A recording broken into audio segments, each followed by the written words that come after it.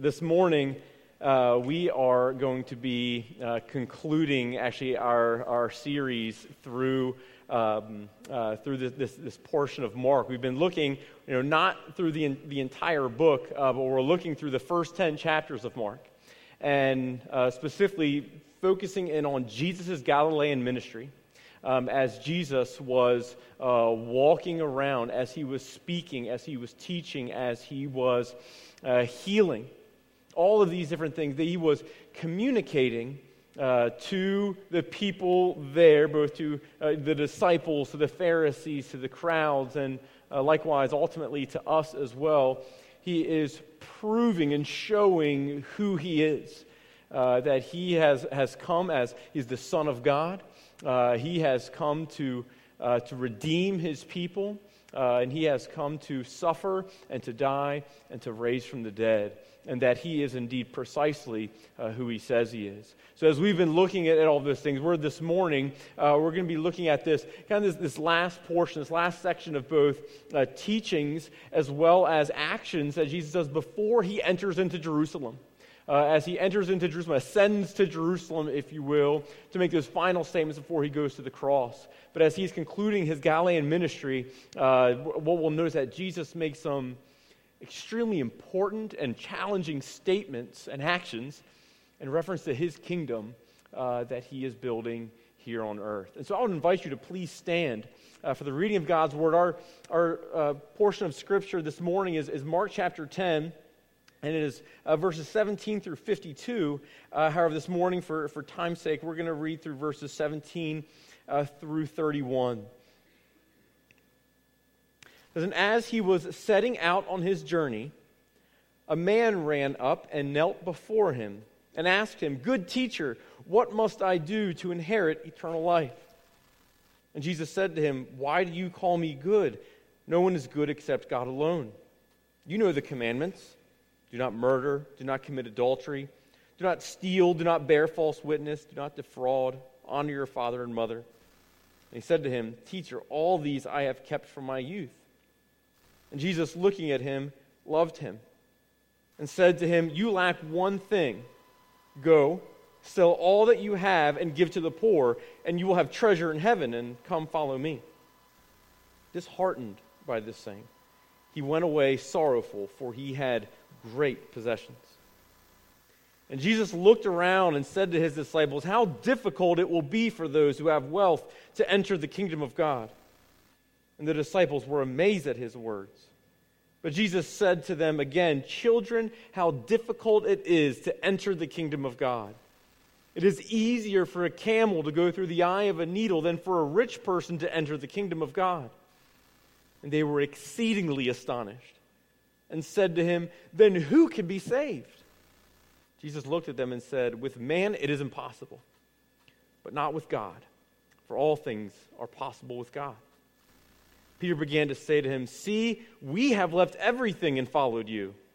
Jesus said, "Truly I say to you, there is no one who has left house or brothers or sisters or mother or father or children or lands for my sake and for the gospel who will not receive 100-fold now in this time houses and brothers and sisters and mothers and children and lands with persecutions, and in the age to come, eternal life. But many who are first will be last, and the last first." Let's pray. Heavenly Father, as we see this encounter that Jesus had with this rich man, Lord God, it exposes idols in our own hearts.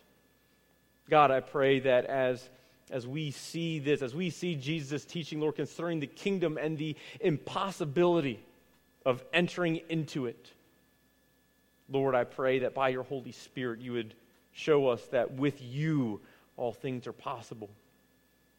God, I pray that you would remove any obstacles from our hearts and from our minds, Lord, and that we would see you this morning as you are present through your word, through your Holy Spirit. God, I pray that you would do this work in our hearts. In Christ's name, amen. Please be seated.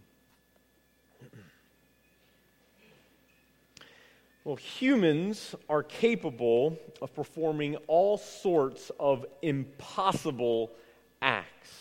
So it would seem I Googled that very phrase, impossible acts or impossible feats, something like that, by humans. And all of these different feats came up.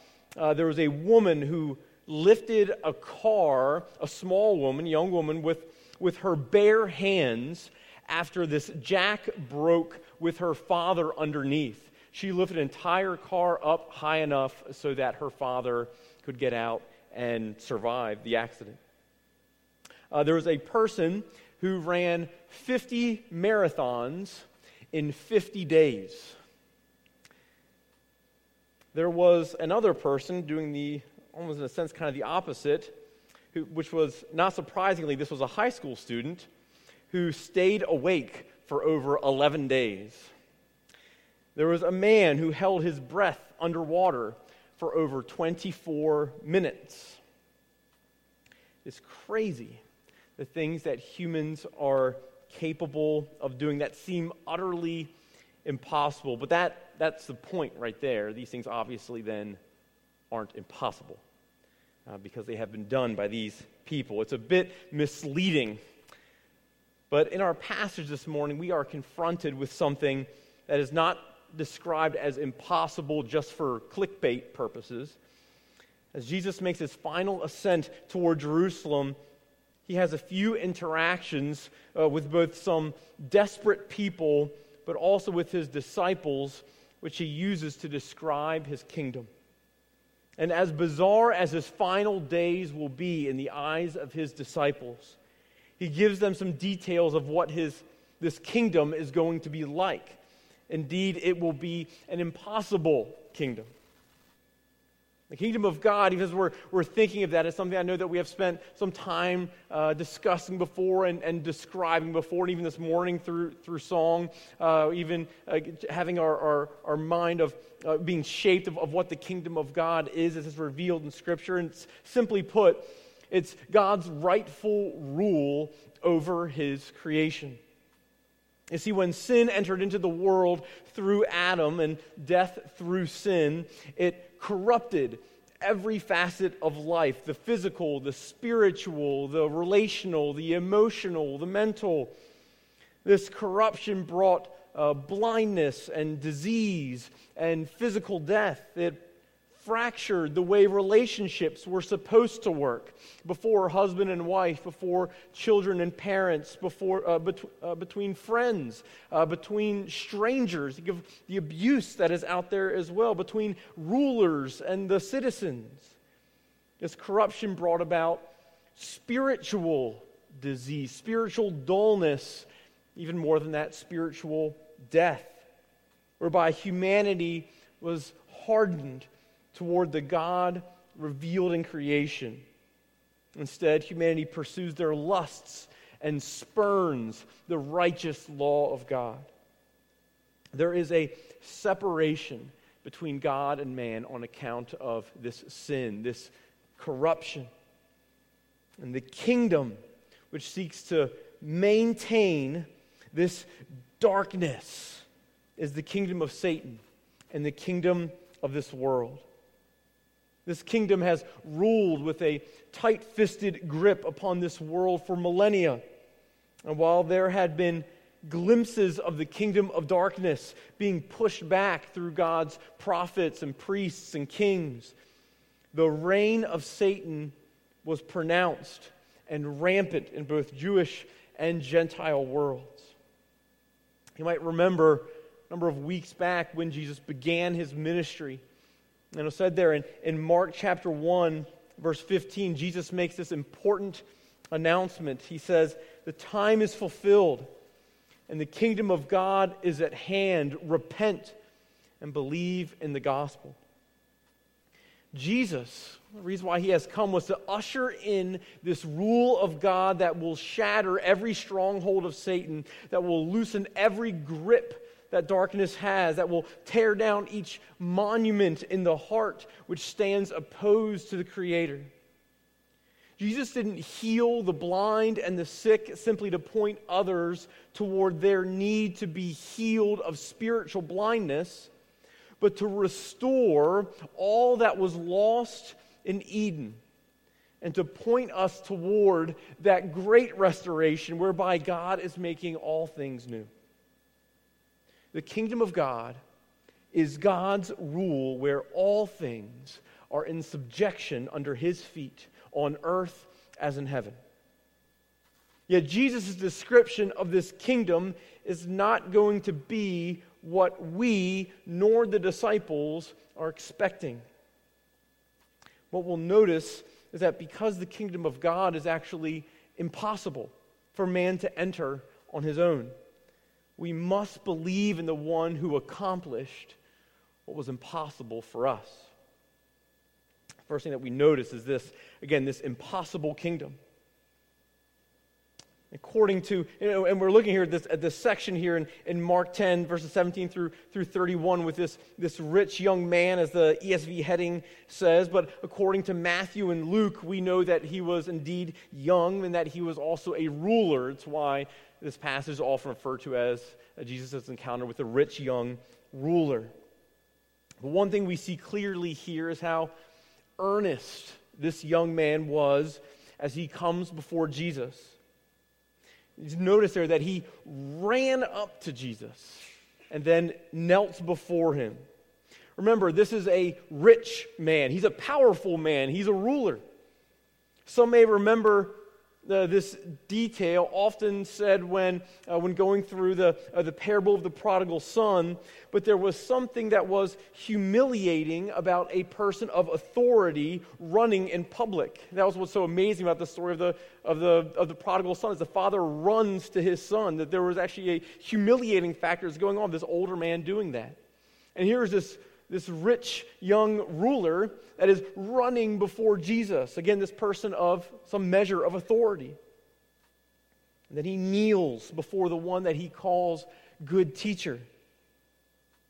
And this term that he employs, even as good teacher, was it's not just one who can teach and someone who knows the law like some rabbi, but it's one who can speak with authority. It's an honored term that he uses. There is an urgency about his request that few of us probably have maybe even ever expressed in the same way that he did, in such a public fashion. Perhaps privately we have done so, run to the Lord, but he does not appear to be ashamed of his need for eternal life. And he knows that Jesus is the one to go to find it, as he's asking him. Now, knowing how this passage turns out, how could such an individual be turned away by God? Or so this passage reads.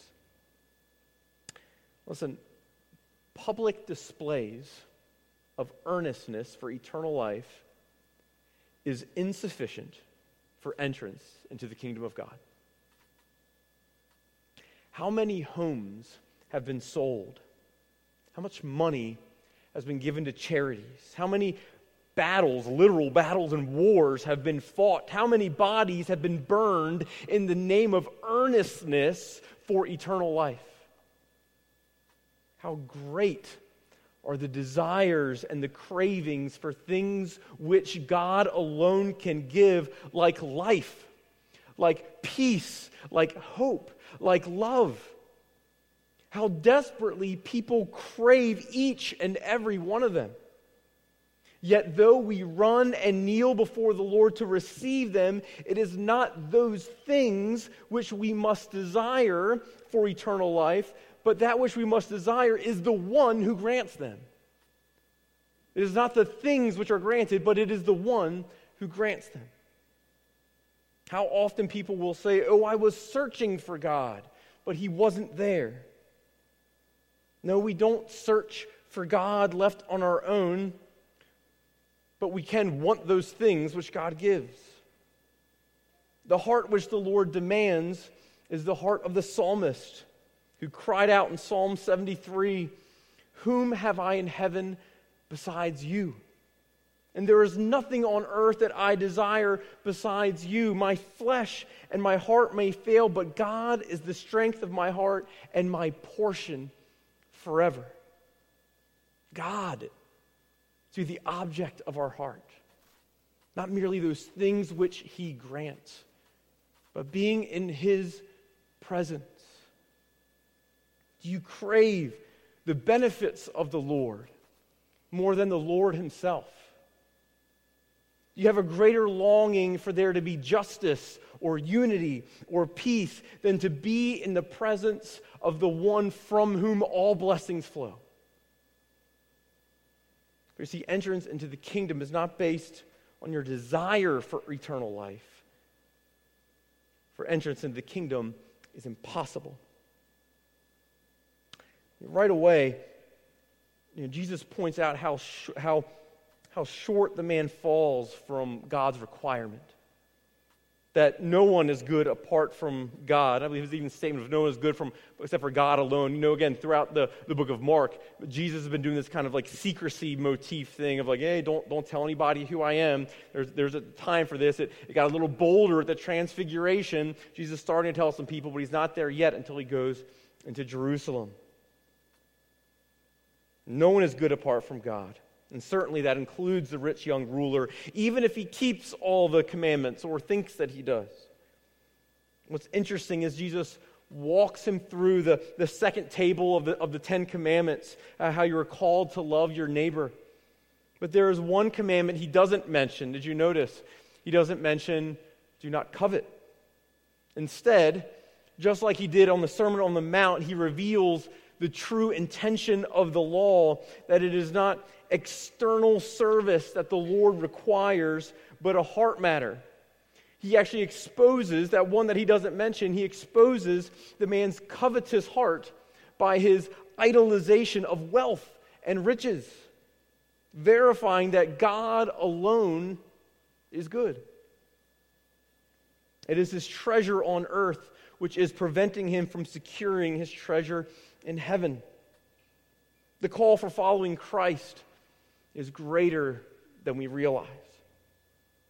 And we sang last week these words from the Martin Luther hymn, "A Mighty Fortress is Our God." We sang, "Let goods and kindred go, this mortal life also. The body they may kill, God's truth abideth still. His kingdom is forever." Are there treasures in your life that you don't even realize are preventing you from inheriting eternal life? Is there a God that you are worshiping as superior to Yahweh? You come and earnestly worship each Sunday morning, yet fall down before the God of success, before the God of family, before the God of the American dream. How tragic would it be for those who had earnestness, but when their life was over, they went away sorrowful, for they had great possessions. You had great success. We all admired you greatly. You had a great family, a great career, yet the one thing you lacked was Jesus Christ.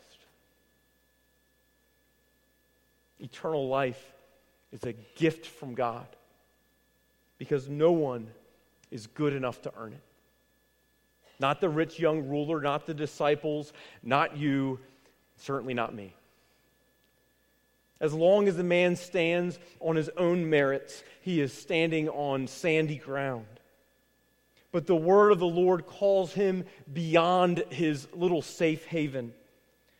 Just as it earlier called the disciples to weigh anchor and to cast out into the deep where there was no security but Jesus. Do not be deceived. This is impossible. Jesus tells his disciples that it is more difficult for a rich man to enter into the kingdom of God than for a camel to go through the eye of a needle.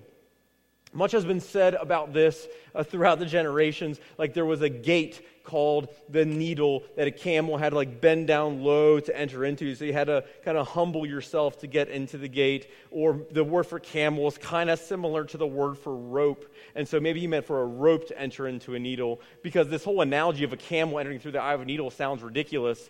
And ultimately it's like, yeah, that's the point. It's absurd. A camel entering through the eye of a needle.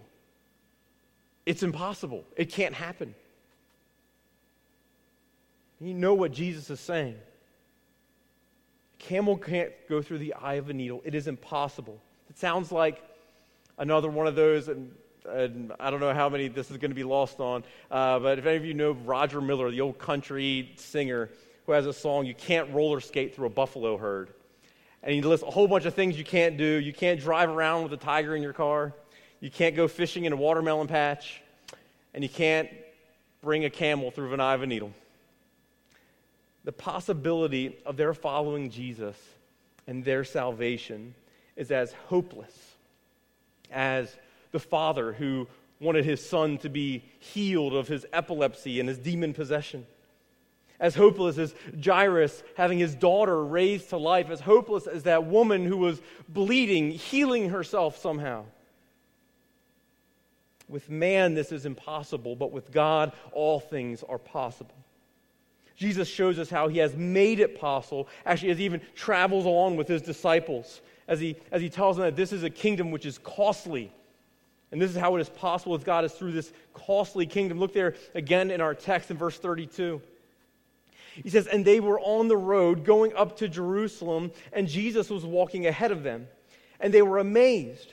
And those who followed were afraid. And taking the 12 again, he began to tell them what was to happen to him, saying, 'See, we are going up to Jerusalem, and the Son of Man will be delivered over to the chief priests and the scribes, and they will condemn him to death and deliver him over to the Gentiles. And they will mock him and spit on him and flog him and kill him. And after 3 days, he will rise.'" When you think of how kingdoms are formed and won throughout history, it has regularly been through bloodshed. At times, there have been a great Greek or Roman army that has entered into a town, and there would be no violence due to the obvious loss that the town was going to suffer, so they would simply surrender. But time and time again, kingdoms are expanded, they are grown, they are built upon bloodshed. Surprisingly, look this up, no nation has won more battles throughout recorded history than France. Who would have guessed it? With just over 1,100 battles won, large, I think, due to Napoleon, I'm assuming. Jesus is saying that his kingdom is won not through the bloodshed of his enemies, though, but through his own blood. That is how his kingdom is won. Throughout the remainder of the gospel, Mark highlights the incredible suffering and rejection of Jesus, really highlighted in the Gospel of Mark as one of the things that he does, I think, very powerfully in his gospel. He highlights the mockery of a trial that Jesus endured, followed by officers and Jews both spitting on him and striking him. Peter's threefold denial of his association with Jesus, him being then delivered over to Pilate. Then a murderer, Barabbas, being released in his place. To the chants of Jesus' own people crying out, "Crucify him, crucify him." He is mocked as a fake king, and again undergoes being beaten and spat upon as he walks the road to Golgotha. Simon of Cyrene shares the burden of Christ by carrying his cross, but then Jesus is crucified and then continues to be mocked by Romans, Jews, and even the robber that is crucified right next to him. The worst punishment of all was not suffering the wrath of man, but by the wrath of God. As Jesus cries out, my God, why have you forsaken me?" He utters a loud cry and breathes his last. Jesus endures what we could not. we would not stand up to even the wrath of men, much less to the wrath of God, as the weight of our sin was placed upon him, and as God's wrath was exhausted upon Jesus Christ on the cross. And in so doing, Ephesians 4, it tells us that he led a host of captives. Jesus then led out those whose sins were placed upon him, leads them out into life. Jesus not only paid the debt of the sinners' adultery, murder, false witness, and covetousness. He didn't just pay that debt, but his perfect obedience to the law of God, he then gives to those that are his. The kingdom of God is costly. It is a kingdom of bloodshed. It cost the Son of Man his very life, though he be raised 3 days later. Jesus does not want the disciples to miss this. They bragged about what they gave up in order to follow Jesus. But he doesn't want them to think that the cost of the kingdom and the cost of following him is anything less than death itself. Do not think ourselves so smug for what we have given up in contrast to the rich young ruler. Notice, Jesus even emphasizes who it is that is going up to Jerusalem. It is not just him, but did you notice there that he says there in verse 33 that we are going up to Jerusalem? The kingdom which Christ offers is not one of sitting upon a throne here on earth, but one which follows Christ on the road to Jerusalem. One which knows that God has made possible what was impossible for man, yet which calls the follower to forsake his life. For it is not only costly, this kingdom, and we're seeing how this is true, this costly kingdom. It is this one which is completely antithetical, completely opposed to how we would think of a kingdom being built. It's an upside-down kingdom. Because Jesus goes on, as we overhear this conversation that goes on between Jesus and James and John. Look there again in verse 35. It says there, and James and John, the sons of Zebedee, came up to him and said to him, Teacher, we want you to do for us whatever we ask of you. And he said to them, What do you want me to do for you? And they said to him, Grant us to sit one at your right hand and one at your left in your glory. Jesus said to them, You do not know what you are asking. Are you able to drink the cup that I drink, or to be baptized with the baptism with which I am baptized? And they said to him, We are able. Jesus said to them, The cup that I drink, you will drink. And with the baptism with which I am baptized, you will be baptized. But to sit at my right hand or at my left is not mine to grant, but it is for those for whom it has been prepared. And when the 10 heard it, they began to be indignant at James and John. And Jesus called them to him and said to them, You know that those who are considered rulers of the Gentiles lord it over them, and their great ones exercise authority over them. But it shall not be so among you. But whoever would be great among you must be your servant. And whoever will be first among you must be slave of all.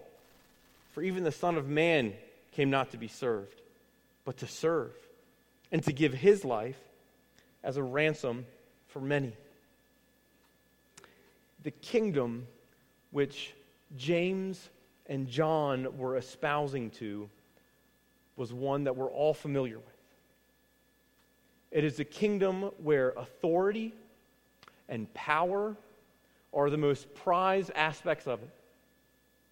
There's a Gallup poll that I came across where it had this poll that concluded who were the most admired people in 2020 in the U.S. And this is in ascending order. So take that for whatever it's worth, too. LeBron James, Bill Gates, Bernie Sanders, Elon Musk, Pope Francis, Anthony Fauci, Joe Biden, Barack Obama, and Donald Trump. I don't know how you want to read into all that, but there that is. I'm not denying that any of these individuals have done some good, perhaps, for this nation. But how many of them would you say are powerful, and how many would you say are a servant? Most admired people in our nation. The kingdom of this world tells you to make friends with the most powerful people you know because of what it will mean for you, of what you can gain from becoming friends with such powerful people. This world tells you to pursue prestige, to pursue accomplishment. It tells you to brag and to name drop and to exaggerate because of then what it can eventually say about you. The disciples seemed to think the road to Jerusalem was a procession of grandeur is where they were heading, or so they thought. Think of like the Psalm of Ascents as they go. There's history there with the Jewish people as they would go to Jerusalem every year for the feast and for the festivals. It would be this grand time as they would be able to fellowship with one another and have the sacrifices performed and to worship the Lord at the temple. And as they are even going for Passover, they're thinking, yes, and we are coming here with the Son of Man. What a great time this is going to be for us. They were very selective in their hearing. They hoped to honor Jesus while still honoring themselves. How easily worship and discipleship are blended with self-interest. In response to their exclusive request, Jesus instructs the 12 that the economy of God's kingdom is not based on power and control, but on service and giving. Ironically, greatness belongs to the one who is not great. The diakonos, the servant that he says, which is the ordinary Greek word for waiting tables, that is the one that is great. For service is not the only ethic of the kingdom of God, but it is the very means of our redemption. The service by Christ. Even saying that a slave would be first among you is likely just as paradoxical in their minds within the disciples as a camel going through the eye of a needle. Like the servant, the slave is going to be first. That's an impossibility. The kingdom of God is for those who become like the little children, like we mentioned last week. For those who are despised by the world, while the moral, the rich, and the admired cannot inherit the kingdom of God. How little we honor and celebrate true humility and service. How little we pursue it within our own Christian growth. Pursuing humility, pursuing service to others. Putting others' needs before your own, that is what the kingdom is all about. I believe we are going to be floored when we get to heaven at the immense crowns put upon the heads of those who weren't the celebrity pastors, not those who led those dynamic ministries, but those who daily put others' needs before their own, in their own homes, in their communities, in their workplaces, in their churches, who were servants, right where God placed them. I think we're going to be floored at that God is serious when he says this is what the kingdom is all about. This is what I want you to pursue. serving others, putting others' needs before your own.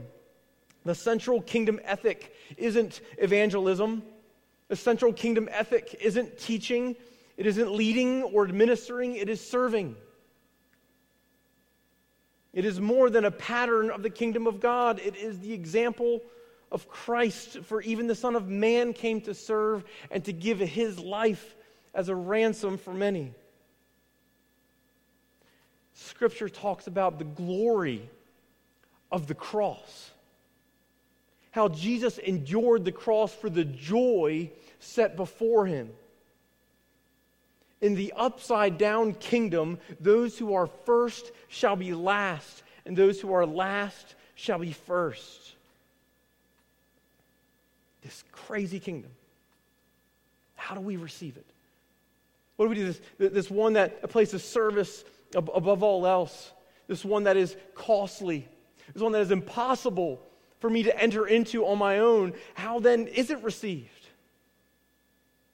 Notice in this last section, Jesus gives this incredible just picture here for us of this free kingdom. It is a free kingdom. It is both costly, yet it is free. Look at verse 46. It says, and they came to Jericho. And as he was leaving Jericho with his disciples and a great crowd, Bartimaeus, a blind beggar, the son of Timaeus, was sitting by the roadside. And when he heard that it was Jesus of Nazareth, he began to cry out and say, Jesus, Son of David, have mercy on me. And many rebuked him, telling him to be silent. And he cried out all the more, Son of David, have mercy on me. And Jesus stopped and said, call him. And they called the blind man, saying to him, take heart, get up, he is calling you. And throwing off his cloak, he sprang up and came to Jesus. And Jesus said to him, what do you want me to do for you? And the blind man said to him, Rabbi, let me recover my sight. And Jesus said to him, go your way. Your faith has made you well. And immediately he recovered his sight and followed him on the way. Begins with this lowly view set before us. A blind beggar sitting by the roadside. He was on the outskirts. He was an outcast, marginalized. Yet the example we have of clarity, of seeing precisely who Jesus is, was not the students of the law, the Pharisees. It wasn't those who had been living and traveling with Jesus for these 3 years, but it is this blind beggar by the roadside. Bartimaeus knew who this Jesus was, not merely a good teacher, but the Son of David. He was the Messiah. He was the King. He was the Lord of all. He knew he had nothing to bring him. He had no righteousness, no position. He only knew he needed mercy from the Son of David. He knew it was his only hope. For once he was rebuked by the many, he refused to give in, for he had nowhere else to turn. He persisted in crying out. He was desperate. Not for simply something, but someone, Son of David. One writer has noted that the kingdom of heaven is not for the well-meaning, but for the desperate. He is then given the same question. Did you notice that? He is then given the same question that James and John asked of Jesus. When Jesus says, what do you want me to do for you? He says, James and John said, can you do something for us? And here Jesus is asking this blind beggar, what can I do for you? We do not have blindness. We do not have homelessness. We do not have to beg. We are not rebuked for pleading for mercy from the Son of David. So then, do we have desperate hearts? Are we in desperation for the King? Are you desperate for the Lord to break in with His kingdom into your life, to restore your sight, to restore your marriage, to restore your home, to lead you into His will, to give you a righteousness that is not your own? Are you content with your easy life? What does desperation look like? It is prayerfulness. It is pleading with the God of creation to exercise His power. It is clinging to the truth of who Christ is. Says it again, Son of David, have mercy on me. He's the resurrected one. He is the ruler of nations. He is the King of kings. He is the Lord of lords. Desperation is persistence. In spite of voices telling you to be silent, whether from the outside or whether within. In spite of the kingdom of this world seeking to silence your pleas, persist to crying out to the Son of David.